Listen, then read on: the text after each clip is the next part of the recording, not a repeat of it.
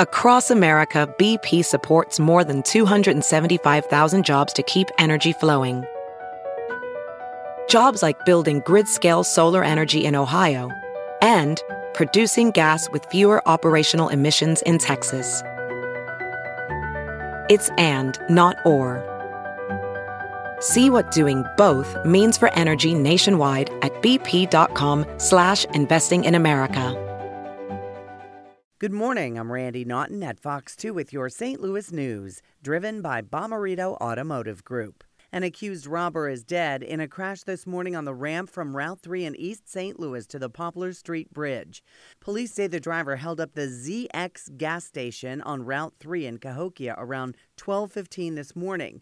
He drove away as police tried to catch him. His car flipped over the ramp to the Poplar Street Bridge, falling about 100 feet to the ground on the Illinois side. The driver was killed.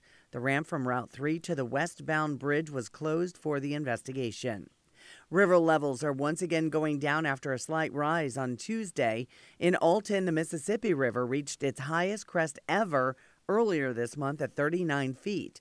The flooding caused more than $50,000 in damage at Liberty Bank Amphitheater and nearby Riverfront Park. The ongoing cleanup forced the cancellation of the Barbecue Bikes and Blues event scheduled for this Saturday.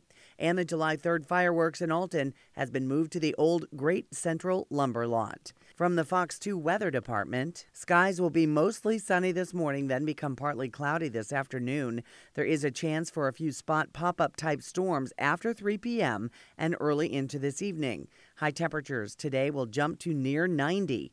Tomorrow, hot and humid with high temperatures near 90.